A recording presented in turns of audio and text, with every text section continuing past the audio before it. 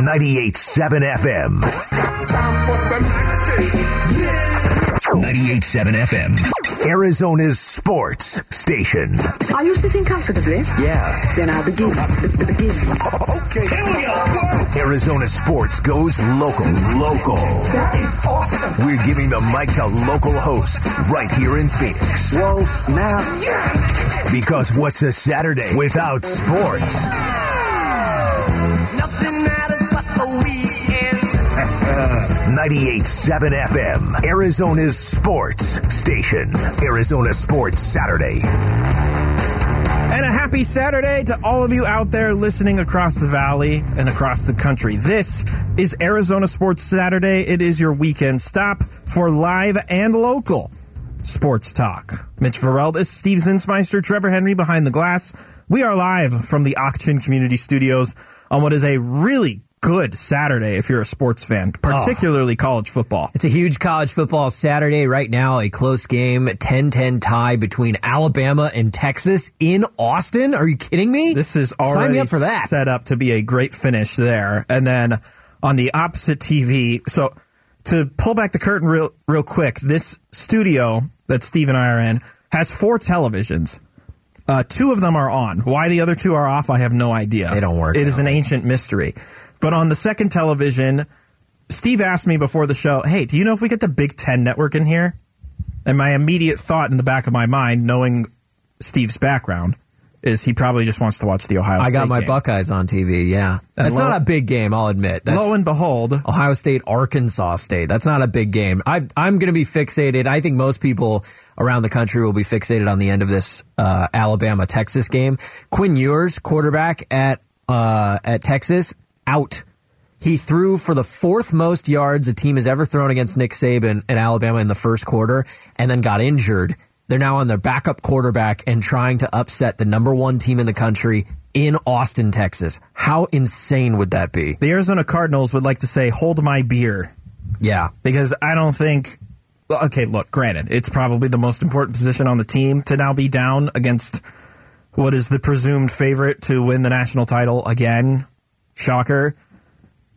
But the Arizona Cardinals are dealing with quite a fair share of injuries as well. So yeah, credit to our guy Zach Larson just now for doing a quote-unquote quick injury update on the Cardinals. It is not quick. It is pretty extensive. When he said, quick update for you on their injury report, I was like, I don't know how he's going to pull that off. It was definitely a mouthful. Yeah. It was a lot. There's a lot of guys. Got the injury report right here. So if you missed the Sports Center update with Zach, here are the official statuses. 7 players for the Cardinals have official statuses, by the way. Oh, is that all? J.J. Watt, Zach Ertz, Byron Murphy, and Justin Pugh are all game-time decisions on Sunday. 3 players have already been ruled out for the Cardinals. Oh, good. Cody Ford, the offensive lineman who was just acquired from the Buffalo Bills 3 weeks ago or so. Yeah, cool. Trayvon Mullen, cornerback, is out. He was just acquired from the Raiders like 2 weeks ago. Oh, jeez. And then this is the one that probably headlines all of the injuries heading into this weekend. Rondale Moore, who was fine Wednesday, was limited Thursday, and then it had come out, Aaron Wilson with Pro Football Network had reported that Rondale Moore suffered a hamstring injury, and apparently it's so severe, he didn't practice Friday, and he's not playing this weekend. Yeah, a couple guys go in the wrong direction. Usually on the injury report, you see guys go the other direction. It's a lot of guys going the wrong direction. Well, and it's in a lot of key positions, too. I mean, we're going to talk more about Rondale Moore coming up, but really that's a wide receiver room that's already kind of hindered by the fact that your star wideout is suspended for the first third of the season. You've also got an offensive lineman in Cody Ford, who I think a lot of people thought he was going to be a starter. I was going to say, the depth chart came out and he was a swing guard. I'm looking at this, and outside of Ford, because I just don't know, they have 5 solid guys on the line already. That's starters. Yeah, all of those guys are starters. Trayvon Mullen, I think a lot of us anticipate he probably would have been a starter just because of the lack of depth with Antonio Hamilton's freak cooking injury. And all of this talk about how Marco Wilson needs to step up. They got to show something, et cetera, et cetera. And listen, I'm not trying to paint this super dark picture or anything, but Byron Murphy's got an illness that leaves him questionable. He did not practice yesterday either. Yeah. So I hope that he's starting to feel a little bit better so that he can play on Sunday. But that's a really hampered cornerback room. Yeah. Like, that's Trayvon Mullen, Byron Murphy, and then you already knew Antonio Hamilton's injury situation. So then here's what all you've got left is Marco Wilson. Here's what you're left with for those of you trying to count at home. As you mentioned, Marco Wilson, who's the second-year corner out of Florida. You have Christian Matthew, who, if you don't know who that is, that's fine. It's a 7th-round draft pick out of Valdosta State, I believe. Don't even know what that is. He was initially cut, brought back to the practice squad, and then recently elevated after Antonio Hamilton was placed on IR. And then you have Javelin Guidry, who was just claimed off the New York Jets waivers. Those are 2, if not 3 names that most Cardinals fans don't know. And I'm not saying that they're going to be bad players. I'm not trying to make that insinuation at all. Your I'm just confidence saying, is knocked a ton. Yeah, I'm just saying you went from having 3 guys. I mean, if Marco Wilson, Byron Murphy, and Trayvon Mullen were all out there, I would be like, okay, we can maybe hold your own. You've got 2 great safeties. That's going to help. Maybe Marcus Golden comes back and puts some pressure on him. You could maybe pull it off. With 2 of those 3 guys out, or at the least questionable, I don't know, man. And Antonio Hamilton was really gaining the favor of the coaching staff. They were talking glowingly about him being a starter on this defense. That's about as unfortunate gets. You know, you get to that high point, you finally have put in all the work, you've been in the league forever, you've gone from team to team to team to team to team to team, and now you're finally labeled by the head coach to the media, to the world, as your number 2 cornerback. And then the worst possible sort of injury happens to you. There's a lot of other questions here, too. Justin Pugh being questionable. If he somehow misses the game on Sunday and Cody Ford is already listed as out, who's playing left guard? That's a potential hole. I'm also looking at J.J. Watt is questionable. He only played 7 games last season. And that's probably why that one is more frustrating. Beyond the fact that the defensive, pressure, the edge rush, if you will, is lacking since Chandler Jones walked in free agency. It's not a deep room. It's not deep. And J.J. Watt was supposed to be one of the anchors of that pass rush, off of that edge rush. I actually look at it 2 different ways. I look at there's a defensive line group, and then there's the edge rush group. I consider J.J. Watt a part of the defensive line group. Like, it's him, it's Zach Allen, it's Lecky Fotu, Rashard Lawrence. Like, that's Michael Dogbeat. That's the defensive line. Yeah. And then you've got the pass rush situation, which is another huge question I have, because when the depth chart came out, it listed Marcus Golden, who we all kind of knew was going through like a contract situation. He wanted more money. He ended up getting it. Was that just yesterday, I think? Just yesterday, yeah. He's going to get another year and $6.5 million, which I think he earned and deserves. 100%. So magically, he's back on the field. It looks like he's probably going to play. So you've got him on the edge. You've got the 2 rookies they drafted in Cam Thomas and then also Myjai Sanders. And then on the depth chart, it lists Devon Kennard as the backup edge rusher. He's on the practice squad. He's not even on the team. Like, he can't play in the game unless they call him up from the practice squad. You know, it's funny because Kingsbury was asked about it earlier this week, and they said, oh, well, the plan is that he would be there anyway. So my bigger question is what the heck is going on with the roster construction? You've got a guy that you're just going to elevate from the practice squad every week, guaranteed? Then why is he on the practice squad? I guess maybe it's a creative way to hold on to all of those guys. Because, for instance, you could have cut Myjai Sanders. And to shirk some dudes some money. Would somebody else have gone and picked up Myjai Sanders or Cam Thomas, whereas you kind of felt, well, Devon Kennard's a little bit older than those guys, maybe even a little more expensive. Maybe somebody doesn't want to pick him up. We'll take the risk on Devon Kennard. And I don't know, maybe it worked out exactly the way that Steve Keim wanted it to. But at the same time, I'm looking at the depth chart and I'm like, you have a practice squad guy listed higher than your 2 mid-round picks that you spent on pass rushers. And I'm not saying he doesn't deserve that. I think he might be the better player there. It's just he's not on the roster currently. The game day roster. It's not a lot that makes sense. Yeah, it's very confusing. There's not a lot that has left me confident heading into this Sunday. Cliff Kingsbury, yesterday, when he's asked how he preps for a game with all of these injuries. Yeah, you try to establish some backup plans with, hey, if this guy can't go, this guy will be taking that play. If that guy can't go, he'll be taking that play. And so you prepare for those emergency scenarios. And like I said, skill-wise, we feel like we have some good depth there that guys can step in and play. And same with on defense. Cornerback, we've talked about it. The depth there is a bit scary going into week one against this team particularly. But, we feel like some other positions we have good depth and guys that can step up and contribute at a high level. I wonder what his plan is when he has to prepare for the emergency to the emergency backup. I think the most frustrating part of all of this is if you're a Cardinals fan and you've been watching the preseason games, you've noticed that a lot of the names you recognize aren't playing. They didn't play in the preseason. Kyler Murray didn't play in the preseason. He's not injured, thankfully. I saw Colt McCoy's been dealing with stuff. Had to be put on IR. He's out for the next 4 games.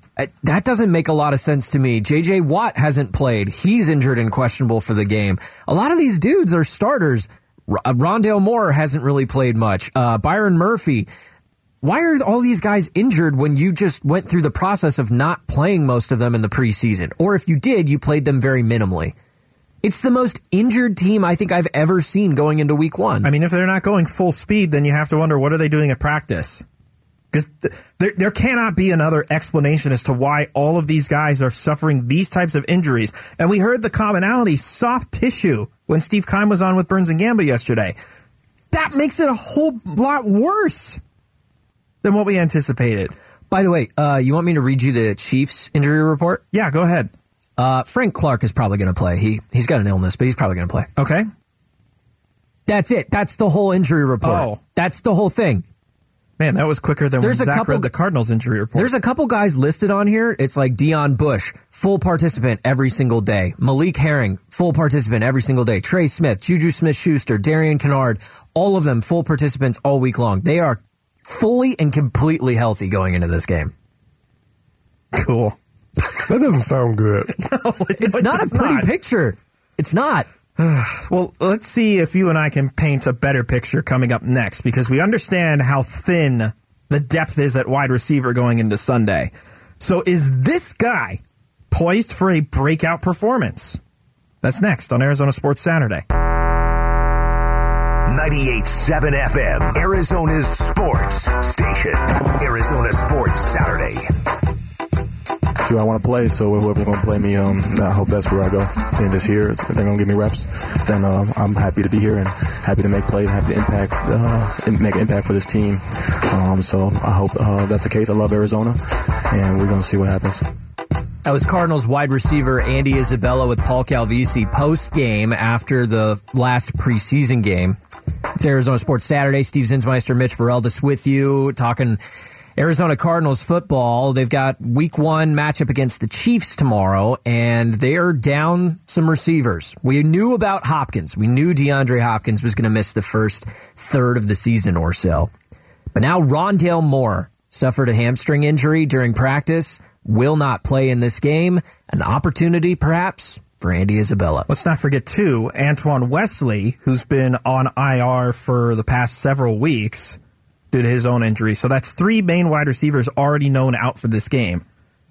And to your point, that immediately elevates Andy Isabella into a likelihood of way more reps than he was probably guaranteed to begin with if Rondale Moore was healthy. Yeah, I mean, listen, he wanted an opportunity, and I don't blame him. If you remember back, I think it was this offseason, the Arizona Cardinals gave Isabella and his agent the opportunity to go seek a trade. Yes. Clearly, they didn't find anything, or it just didn't work out, whatever the case may be, and he's back with the Cardinals. Makes the 53, which is what he was talking about there with Calvisi. Mm-hmm. He wanted to make the 53, but also wants an opportunity somewhere where he can play. He doesn't want to just be on the roster. He wants to play. Yeah, and I get that. And I like that drive in a player. I want my guys who are on the tail end of the bench to be that kind of player.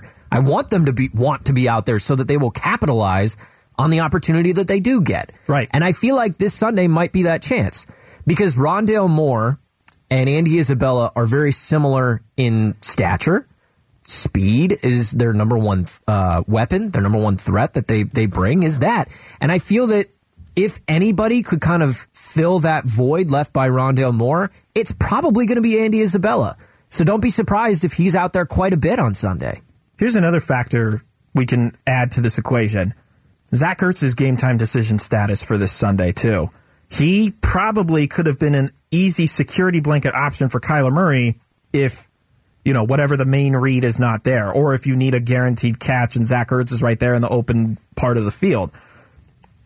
There's probably guaranteed 6 guys who will have opportunities to catch passes from Kyler Murray on a regular basis. I'm predicting this. Between Marquise Brown, A.J. Green, Greg Dortch, Andy Isabella, Trey McBride, the new tight end, and then Max Williams, who's now fully healthy. You can throw James Conner if you want in there too, but how many times are they going to be using James Conner in passing sets? I don't know for sure. I don't know. He went on a string of games last year where he was making one-handed catches. Right. He's good at catching the football. He's good on the wheel routes out of the backfield. Whether they line him up on the receiver line, I don't know. But my point being is that if Andy Isabella is in that top group of 6, my question is he in the top 3 of that 6 in terms of, all right, these are the guys I'm going to target. We assume Marquise Hollywood Brown will be the number 1, AJ 2. Is Isabella that third best option for Kyler to find on an offensive pass play? Yeah, listen, I mean, preseason games are what they are. Take it for whatever you want it to be. Not a lot of starters play, but Andy Isabella was their best receiver in the preseason. You look at the last game they played against the Titans, Andy Isabella, 5 catches, 115 yards. He had a 74-yarder. He was targeted 8 times, which is second only to Greg Dortch. In the game against the Ravens, he had 5 catches, 54 yards, which is second only to Victor Bolden in that game. Week 1 in the preseason against the Bengals, 4 catches, 57 yards. He led the way for the team. Andy Isabella got an opportunity to play in the preseason and took advantage of it and did a pretty good job. And now he's likely, I think, going to be asked to do Rondale Moore's job and just kind of slide right in where he left off. I think this is a real opportunity for Andy Isabella to prove that he still belongs. 100%. And you know what? Maybe Rondale Moore comes back in week 2 and he's relegated back to the bench. Maybe down the road, some other team in the league took a look at the game film on week 1 and says, you know what? Andy Isabella really took advantage of that opportunity. We'd like to take a flyer on him. And maybe there's a trade in his future. Or maybe he sticks around as a contributor for this Arizona Cardinals team. There's a lot of good opportunity here on Sunday for Andy Isabella. You know, it's interesting. I remember the Burns and Gambo show asking a question. This must have been shortly after that final preseason game for Isabella or shortly after the 53-man roster.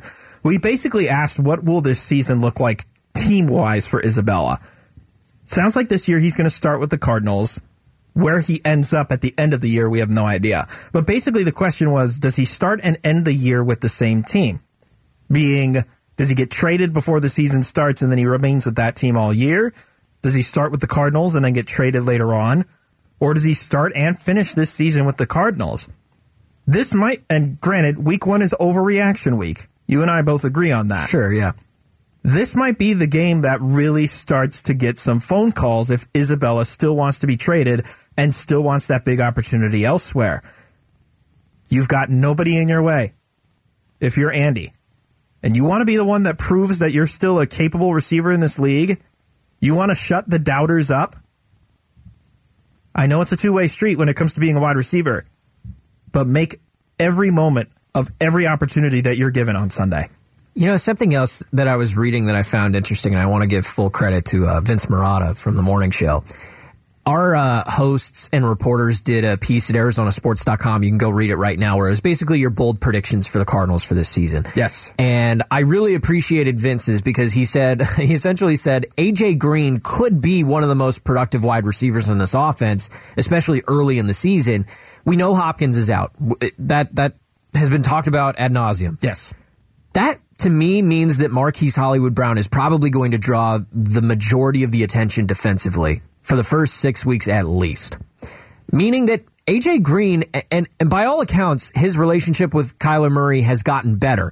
That they made it a point this offseason to work on their communication with each other. Right. Clearly something was off between the two of them last year. You could just tell by the body language, by them like, hey, what are you doing? What are you doing? You know, it just was very contentious. Yes. If they've truly improved that over the offseason, which I hope that they have, AJ Green had a nice season last year. For a guy who was considered second or third option, he still had a pretty decent season. I believe it was he had the most receiving yards of all of the free agent wide receiver pickups last offseason. Like He wasn't bad. More than Kenny Golladay, more than Corey Davis. And granted, those guys were dealing with injuries and far inferior quarterbacks, but A.J. Green on a 1-year prove-it deal with the Cardinals had the most yards of all of those wide receiver pickups that offseason. 2021 regular season, 54 catches. That's not that much, right? 54 catches, 848 yards. It's pretty good. An average of 15.7 per catch. 3 touchdowns is not super impressive, but I mean, hey, 54 catches. Now, if that number goes up because he's replacing DeAndre Hopkins or getting more looks because Hopkins is gone, and now Rondale Moore is out for the week 1, I kind of like Vince's take a lot. I think A.J. Green could play a huge role in the first couple weeks just because I don't think a lot of attention will be on him. I think he has to. Because I think, to your point, there won't be attention on him, probably because defenses underestimate him, and they're probably using a majority of the tape from the second half of last season. You know, ever since he didn't turn around against Green Bay and the Cardinals lost that first game of that season, it's just been straight downhill. Everyone's opinion of him dropped. Unfairly, I think, too. That place, it stinks, right, to look back on it? But at the same time, it was unfair that we all kind of looked at A.J. Green like he was nothing after that. I don't know. I mean, a lot of it is going to be dependent on who Kyler Murray decides to throw to. But I think A.J. Green, with that veteran presence, he's going to feel like a security blanket in some aspect, especially if you don't have Zach Ertz. Like, of course, you have the relationship between Marquise Brown, and we know how fast Brown is, but he had a lot of struggle with drop passes in his time in Baltimore. He had the opportunities on breakaways, and he just couldn't reel it in. That kind of concerns me, albeit Kyler is a much more accurate quarterback than Lamar Jackson, but it still stands to be seen. I think the familiarity that A.J. Green had last year, and if they truly worked on it this offseason, to your point and to Vince's point, it could be the best option that they have these first few weeks. Coming up next, tomorrow, an Arizona Diamondback will try to set a franchise record that you have to hear about. It's coming up next on Arizona Sports Saturday. Arizona Sports. Breaking news. Yeah, so Steve and I have talked a lot about injuries, and we just had a conversation about wide receiver depth. Well, looks like the Arizona Cardinals are addressing just that. From Aaron Wilson, who's with Pro Football Network, Arizona Cardinals are signing wide receiver Andre Bocelli to the active roster from their practice squad. Here's the kicker, though, to a 2-year contract per a league source. Huh. That was more interesting to me than the fact that they were signing him from the practice squad. Yeah, adding a receiver makes sense at this point, right? We just talked about how Rondale Moore is going to be out for this game. Yes. I anticipate that it would be Andy Isabella who would get the opportunity on the field to replace him, at least in terms of snaps and attention. But this is interesting. So now we obviously knew that they liked the player. So getting him off the practice squad makes sense. Yeah, he was on the practice squad, so they're familiar with him. But signing him to a 2-year deal is at least a little bit interesting to me because I don't know why you would make a multi-year investment in the player if you really only need him for, let's be honest, like 6 weeks. 4 weeks, probably at the most. Maybe less, yeah. That's a really interesting decision. I don't fully understand it. So again, right now it's just reporting, but Aaron Wilson's been pretty on point. He was the one that broke the Rondale Moore news earlier this week. Again, he's saying that the Arizona Cardinals are signing wide receiver Andre Bocelli to the active roster from their practice squad, and it's for a 2-year deal.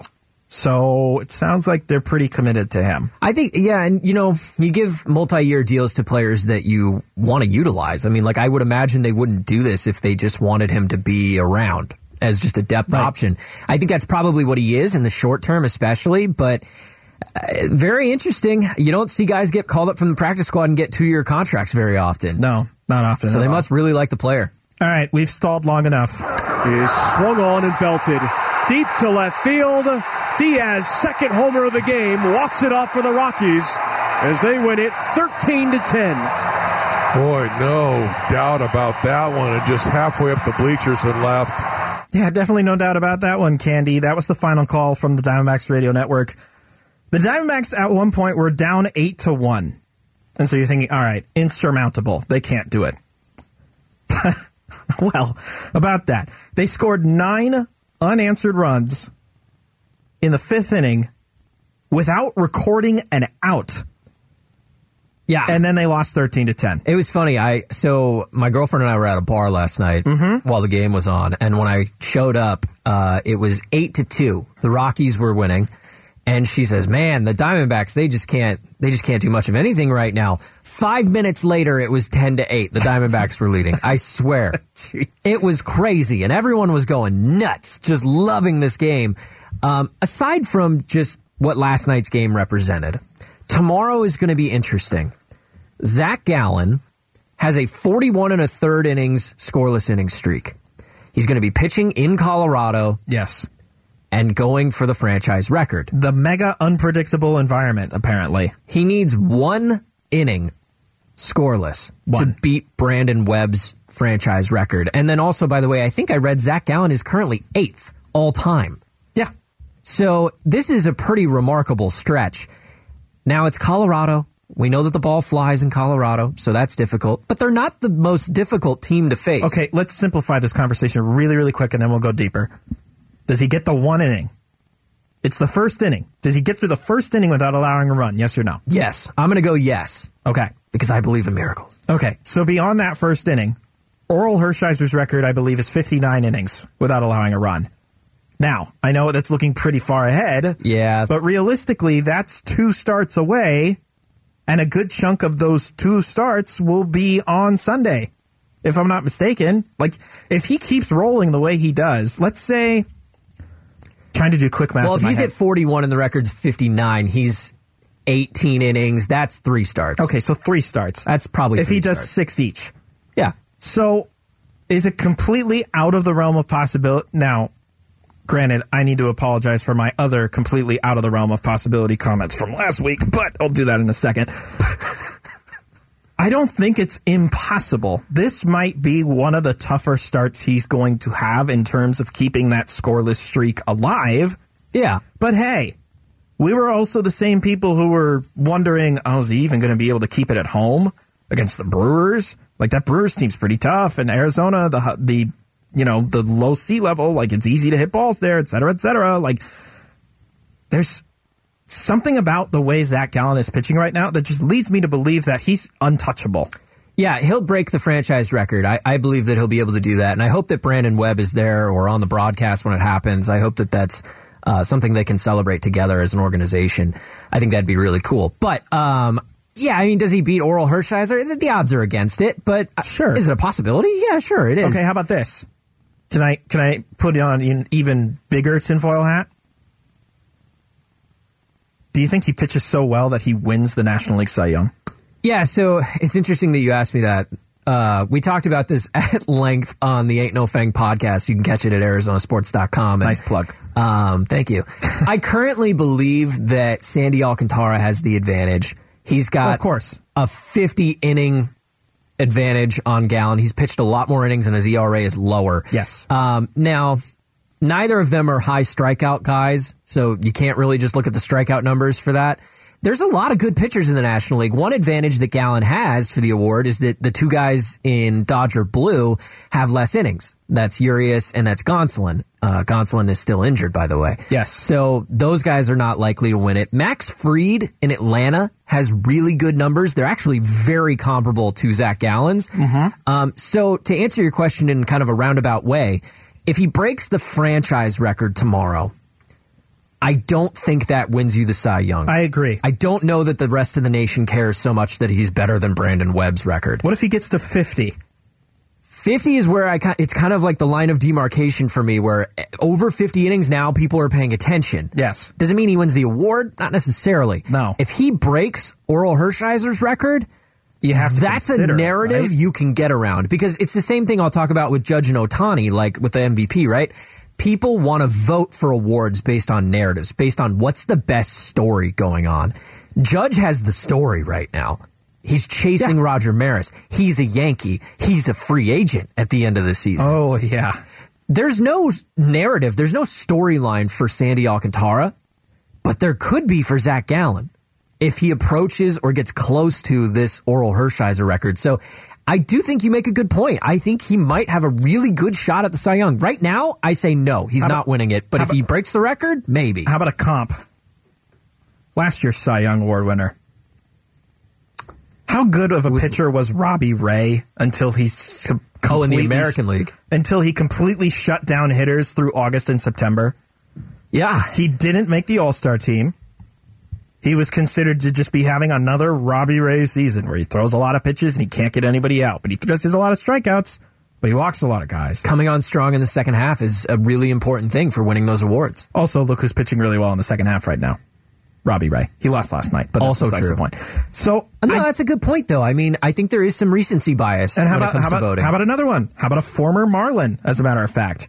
Giancarlo Stanton was completely out of the MVP conversation in 2017 until he hit like 30 home runs in the last 2 months of the year. You know, it's also interesting, too. We were talking about Sandy versus Gallen. Is not only were they teammates in Miami, but they came over in the same trade. Oh, the Ozuna trade? The Ozuna trade. They both got moved to Miami for Marcell Ozuna. Oh, my gosh. What's Magneuris Sierra up to, by the way? I don't know. Beats me. Here's an interesting question. I did some research into this, and I want to get your opinion. Okay. Where does Zach Gallen rank right now among all-time Diamondbacks starting pitchers? He's got to be behind Randy. Well, yeah. At least. Randy's number one. Is he behind Schilling? Yeah. We're talking about Diamondbacks history, right? Yes, Diamondbacks history. So he's definitely behind what is that, 25 years? He's definitely behind Big Unit. He's definitely behind Schilling. Yes. Is he behind Webby? I would argue yes.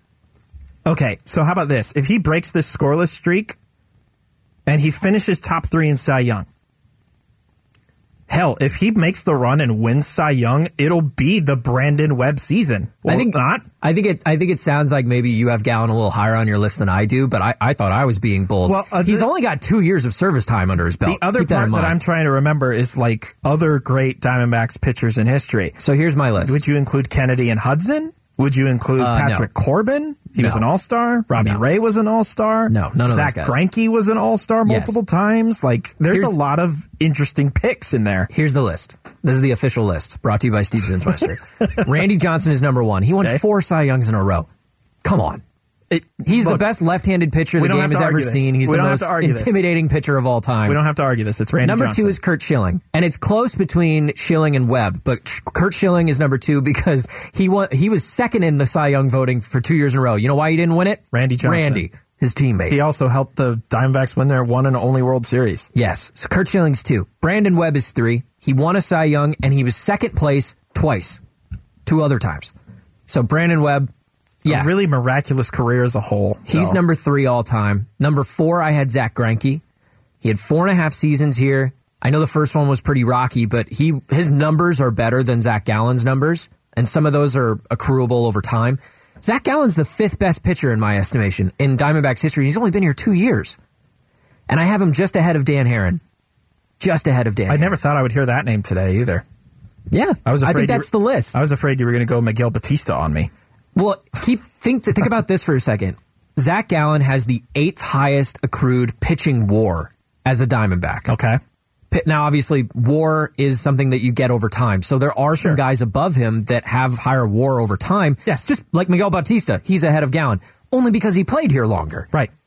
Bautista, Corbin, Ray is in the top 10. Those guys only have more WAR than Zach Gallen because they played at least 195 innings more than he did. Every single guy ahead of Gallen on that list has at least 195 innings more. Zach Gallen's the 5th best pitcher in Diamondbacks history. Can you keep it up, though? Well, he's not a free agent until 2026. No. I understand that, but are we going to get just this anomaly season, and then next year he gets hurt again, and we only get flashes? No, you know here why? And there? No, you know why we won't? Because when he came up into the league, he set the MLB record for most starts to start a career with 3 or less earned runs. That's remarkable. He did that right out of the gate, and now he's got the scoreless inning streak. Look, he's not the only pitcher to do historic things out the gate. Steven Strasburg was pretty historic out the gate, too. Sure. And I'm not trying to say, watch out, because Zach Gallen's going to just be hurt the rest of his career like Steven Strasburg, and then he'll come back at the perfect time when they need to win the World Series. But it does happen where career anomalies just take a turn for the worst. Brandon Webb, how about? Injured his elbow and then could never throw a baseball again. Wow, you're being a real downer, dude. I'm not trying to be, but I'm just saying, like, it's not out of the realm of possibility. Try to enjoy the moment. Look, I'm going to have to atone for my sins later when we talk Diamondbacks again. Yeah. For misleading so many people. So 1 week later, you're no longer on the Diamondbacks playoff train. Have you seen them play recently? That was quick. That was quick. That's what I'm here for, Trev. Quick opinions. Pull the tape. Pull the tape from 6 days ago or 7 days ago, whatever it was. Coming up next, we're going to go around the NFL. We're going to give you all the headlines that you need from all of the games going on in week 1 of the NFL season. That's next on Arizona Sports Saturday. 98.7 FM, Arizona's sports station. Arizona Sports Saturday takes you around the NFL. That's right, baby. And this time when we go around the NFL, myself, Mitch Bareldas, himself, Steve Zinsmeister, he-self, Trevor Henry behind the glass. This time when we go around the NFL, ladies and gentlemen, we've got actual NFL games to talk about this time. Week 1, baby! Let's go to it. But we're not going to do scores. We're not going to do anything like that. Just like, ooh, what is your prediction? Blah, blah, blah. That's what we call boring. Here's what we're going to do instead. Steve is going to be given a game. He's going to give me the storyline as to why you should watch that game. And then we're each going to give our fantasy breakout player for that game. Are you ready to go, Steve? I think so. Starting with the early slate on Sunday. Divisional matchup in the NFC South. New Orleans Saints visiting the Atlanta Falcons. What is the storyline? Most interesting thing to me is Jameis Winston. I mean, this is a really interesting guy. I know besides the Heisman thing and the stealing crabs from the grocery store and all that stuff. I mean, to me, the storyline around Jameis Winston, he's a guy who's had 5,000 passing yards in a season before. He's a guy who's capable of 30-plus touchdowns in a season. Is he going to clear up the mistakes? Is he going to be what everyone hoped he would be after Drew Brees left? In fairness, that team was 5-2 until he got hurt last year. True. And he was a big part of it. Falcons are almost a completely new offense, by the way, so that's also an interesting aspect of this game. I think probably the player to watch, I'm going to say Jameis. I think the fantasy breakout's going to be Kyle Pitts for Atlanta. I just think there's too many ways that they can utilize him. Granted, it's Marcus Mariota, but he was at one point a starting QB in this league. You can't say that he's not... You can say that he's not good, but it's not like he's terrible. And how long until they move on to Desmond Ridder? Exactly. I don't know the answer to that. I think Kyle Pitts is the one, especially if Drake London's not going to play. Next, checking in on an NFC West foe. The San Francisco 49ers on the road against the Chicago Bears. What's the storyline? To me, it's Deebo Samuel. There was a tumultuous offseason there. He's probably the most dangerous weapon in the entire league when he's on his game. He's a guy who's going to run the ball 5+ times, probably for 50+ yards, and then he's also going to be their best wide receiver. He's unlike any player in the league, but he wanted out. Right. And it didn't end up happening. They didn't move him. They ended up finally signing him. Is all well now between Deebo Samuel and the Niners, or is there some sort of rift? I don't know. Are all things good with Kevin Durant and the Nets? I don't know. I don't know the answer to that. What is it with stars wanting to get traded and then not getting traded this offseason? Yeah, they want to play for better teams, I guess. I don't know. Also, too, interesting note, Jimmy G back with the 49ers, but Trey Lance is the guy now. That's a whole nother thing, because as you know, if you have multiple quarterbacks, you have no quarterbacks. Exactly. Give me the Niners defense as the breakout. So sorry if you play super flex, but come on. It's the Niners defense against this Bears offense. They're going to have a heyday. Nick Bosa healthy. Fred Warner. That defensive backfield. I love the Niners defense in this one. Let's check out the AFC North battle. The reigning AFC champion Cincinnati Bengals are hosting the Ben Roethlisberger-less, that's a long word, Pittsburgh Steelers. And I think it's telling that the Steelers went with Mitch Trubisky as a team captain. Tell me that doesn't mean that he's going to be the starting quarterback for the Steelers, at least in the short term. But to me, the storyline is Joe Burrow. You just went miraculously to the Super Bowl. They didn't quite get over the hump that they wanted to. They didn't pull it off, but the Bengals have an opportunity to start in week 1 to prove that they own that division. And I know that it's really more between them and the Ravens than it is them and the Steelers. But this is where you start building that track record. Upgraded offensive line, too. I think that gives Burrow a lot more time to work with. Granted, you have to worry about TJ Watt on one end, but an upgraded offensive line was a key thing for them. Fantasy breakout. Let's go T. Higgins. Everybody loves Jamar Chase in this one. You love Burrow. You love Mixon. T. Higgins is a pretty good sleeper in this matchup. Philadelphia Eagles at the Detroit Lions. Is there a storyline there, really? Jalen Hurts, people love Jalen Hurts. I know that nationally a lot of people love him, especially as a fantasy quarterback. I think I've seen the Eagles picked the most out of anybody in the NFC East this season. I find that shocking, but I think they'll win the division too. I just don't trust Dallas. Leave it at that. Fantasy pick, Amon-Ra St. Brown. Interesting character. The dude remembers every wide receiver drafted ahead of him. And there were 16 wide receivers drafted ahead of him.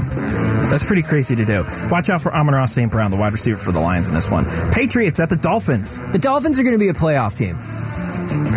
Okay.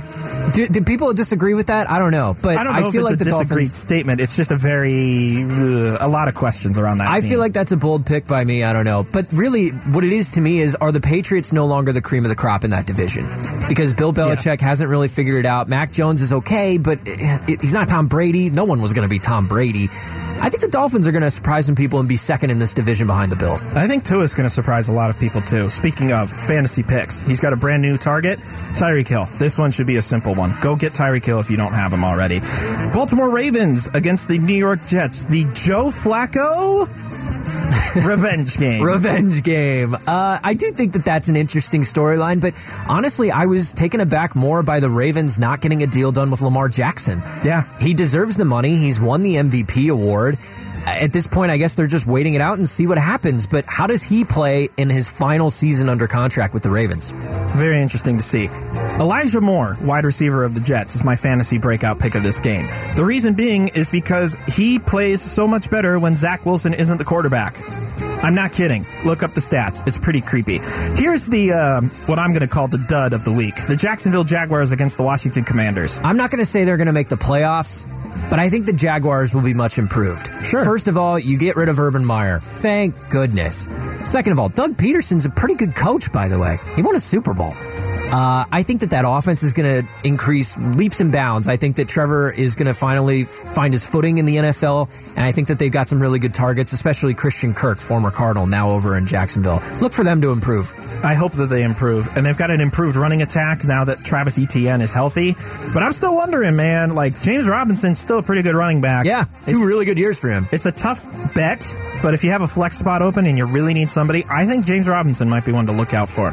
Cleveland Browns, no Deshaun Watson for 11 weeks, this being one of them in the Carolina Panthers or Baker Mayfield revenge game. It's all about the revenge games for me, guys. Baker Mayfield in a new uniform. Sam Darnold will not play for the Panthers again. Book it. I'm telling you, Baker Mayfield will be awesome. Again. I'm not saying Baker's going to be like a Pro Bowler or he's going to win the Super Bowl, but he's going to be what the Panthers wanted in Sam Darnold all along. And the Browns are playing Jacoby Brissett.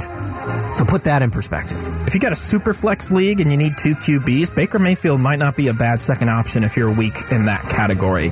Indianapolis Colts with their new QB, Matt Ryan, against the Houston Texans. I think the Texans are kind of the underdog in every way. I mean, I like Brandon Cooks as a receiver, but is he going to get a good option from his quarterback? Davis Mills likes to throw. I don't really believe in him, though. But the Texans are playing with zero expectations, and that makes them a dangerous team on certain weeks. Unfortunately, they're playing the Colts, and the Colts are not going to lose this game. I think Jonathan Taylor is going to run all over these dudes. Who's the number one wide receiver on the Colts? Exactly. Michael Pittman? He's going to be the fantasy breakout player of this game. Michael Pittman. Why? Because he's the best target that Matt Ryan has. I almost said T.Y. Hilton. Is he still there? No, he's done. Okay. The New York Giants at the Tennessee Titans. I know people don't like the Titans, and everybody's picking them as the team that falls out of the playoff picture.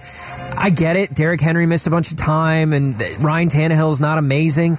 I'm here to tell you that Derrick Henry is still the best running back in all of the NFL. And he's probably the safest fantasy pick out of any of the other players in this game. And I've never had confidence in the Giants ever, so why would I start now? Green Bay Packers on the road, NFC North matchup against the Minnesota Vikings. A lot of high hopes for the Vikings this year. Yeah, people are high on the Vikes. I think that people are starting to come around a little bit to Kirk Cousins. It doesn't mean he's accomplished anything significant yet. No. I think he's a decent quarterback in this league. The Packers just lost all their weapons in the offseason. I don't know who the heck Aaron Rodgers is throwing the ball to. Does it matter? Whoever he's throwing the ball to, whoever his number one target is, you might want to pick that guy up for week 2 in your fantasy league. Fantasy sleeper. A.J. Dillon, second running back behind Aaron Jones on Green Bay. A.J. Dillon had a pretty solid year last year. Might be that ground and pound guy right at the goal line. Who knows? This weekend's affair here in the Valley. Kansas City Chiefs against the Arizona Cardinals. It's Cliff versus his former quarterback. That's pretty intriguing. Yes. But really, I mean, here locally, all you're going to hear about is the extensive injury report for the Arizona Cardinals. Is J.J. Watt going to be missing a bunch of games again this season? That's something I'm thinking about. Take the Chiefs defense in this one. Oh. This is an interesting one because the Chiefs defense is also probably as weak as the Cardinals defense. But Patrick Mahomes trying to figure out who he's going to throw to consistently. And if the Chiefs, Kyler Murray's still trying to figure out who he's going to throw to. And if he slips up once, I think the Chiefs defense is going to take advantage. 3 more. Raiders, Chargers. It's probably the best division in football is the AFC West. And so it starts in week 1 to figure out who's going to take the lead in that division. Everybody loves the Chargers this year. Everybody. But all I'm saying is I want to figure out in week 1, how does Davante Adams fit into the Raiders offense? Are he and Hunter Renfrow going to become the next great duo of wide receivers in this league? It's a possibility. Darren Waller, fantasy pick, just got paid. Yeah, he's 3 years. He's starting to feel really healthy, at least I think. That's true. That's a good point. Sunday Night Football, Tampa Bay Buccaneers at the Dallas Cowboys. I'm here to tell you, Tom Brady, downfall 2022. Here it comes, right? Reportedly, he and Giselle are not happy with each other, or at least she's not happy with him, I'm guessing. Leonard Fournette breakout game. Buccaneers defense is going to feast in this one. Monday night, Denver Broncos, Seattle Seahawks, or the Drew Lock revenge game. Oh, see, I was going to go Russell Wilson revenge game, but okay, but that's the fun fine. one. That's the fun one. Well, Drew Lock's not even going to play. He's not a starting caliber quarterback in this league. Sorry, I don't think that's a bold take. I'm watching Russell Wilson. He's going to carve up his former team on Monday Night Football. It'll be good to see. And in case you missed it, the Buffalo Bills beat the LA Rams on Thursday night. Coming up next, hour 2 of Arizona Sports Saturday. Got to check in with our guy Tyler Drake, who covers the Cardinals for ArizonaSports.com. Next on Arizona Sports Saturday.